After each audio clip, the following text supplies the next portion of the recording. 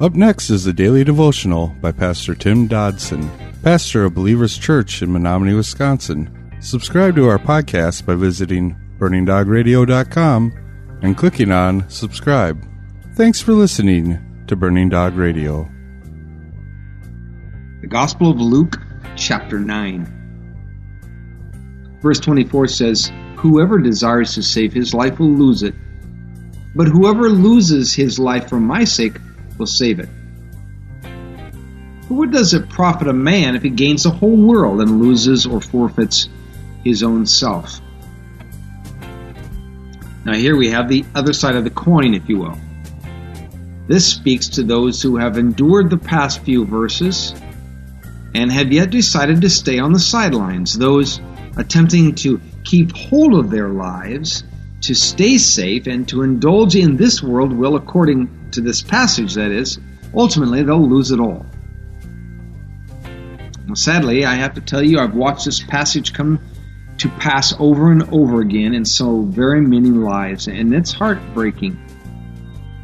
The only thing that keeps me sane through this sad display is that I also have the joy of watching a few who have embraced their discipleship, the few who have picked up their cross, and our Lord is showing them a life this world could never offer.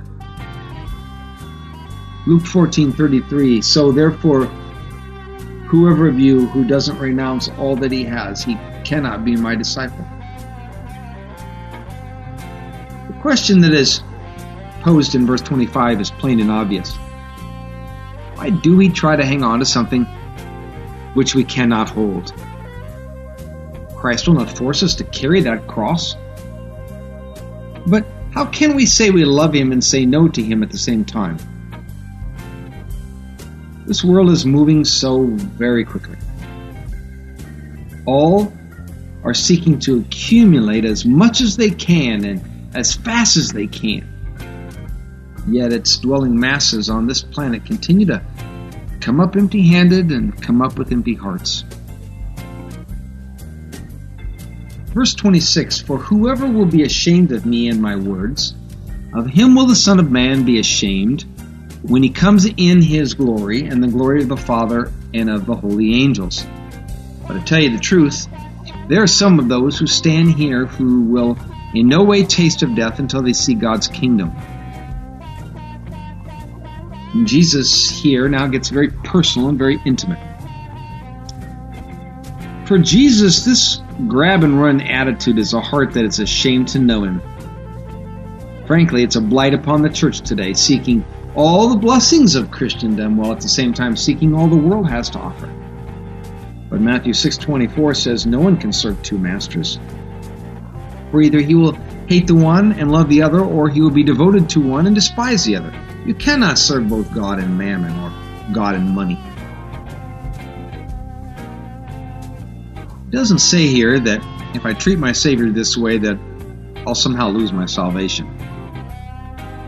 But I wonder, do I not want to live my life in such a way where he will not be ashamed of me? How will I explain why, despite the cross, that I live for myself? Even though he gave me everything, that I still knelt at the altar of the world. He cleansed me from sin, and I never responded.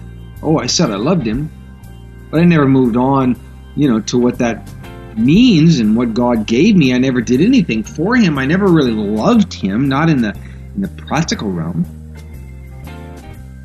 John 14:21 says, "One who has my commandments, only he who has my commandments and keeps them, that person is the one who loves me. One who loves me will be loved by my Father, and I will love him and will reveal myself to him." There has been much conjecture, I guess you could say, about verse 27. Now, perhaps he was speaking specifically about the Apostle John, or perhaps it was something else, but in the context of the verse, I got to tell you, I know exactly who he's talking about. Me. For I have indeed seen the kingdom of God. Have you? Verse 28 of our text this morning says, "About 8 days after these sayings, he took with him Peter, John, and James, and went up onto the mountain to pray. And as he was praying, the appearance of his face was altered, and his clothing became white and dazzling." Now, in our previous passage, Jesus had just laid it all out for the apostles. He told them about the true cost of following him, the reality of what a disciple's life looks like. Now, in that blessed position, we need to know comes the highs of mountaintop experiences, but also the lows of the valley tribulations. For the apostles, one could make the case that their journey truly began at this point. All the things they would see from here on out. They would know and experience marvelous things. But they also would pay dearly on the earthly realm for those blessings. Jesus, while regularly ministering to the masses, he understood that such was only half the calling of a teacher and preacher. Just as important as leading the lost to salvation is the discipleship of those who would indeed pick up their cross and follow him. It would be these who would follow, these who would carry on the message and the work after Jesus, that is, had left this earth. These chosen ones, quote unquote, who would be given the power and the authority to do all which he had asked of them. For know this, anytime Jesus calls a man or a woman, he equips them with what is needed to complete the task.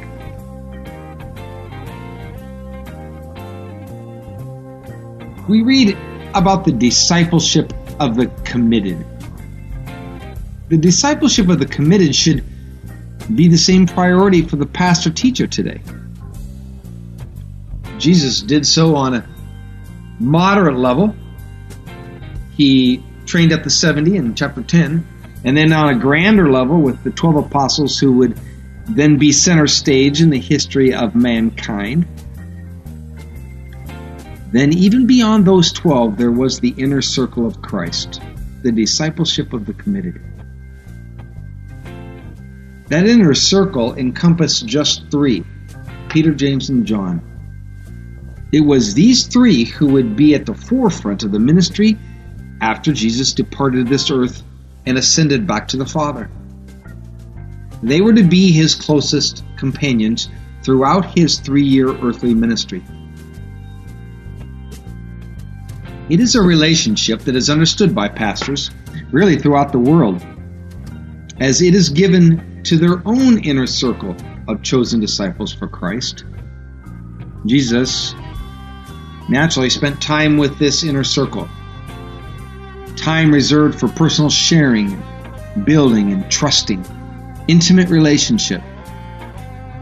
For Jesus, this relationship was very important, and on this occasion, he took the boys up to the mountaintop for a time of prayer. Jesus, it seemed, needed to pray. After all, he was under some pressure. The cross lay before him, and he knew it. Now, as he prayed, Jesus was transfigured before them. The language speaks of flash like lightning. That was our daily devotions by Pastor Tim Dodson. For more information about Tim Dodson and Believers Church, visit jfbelievers.com.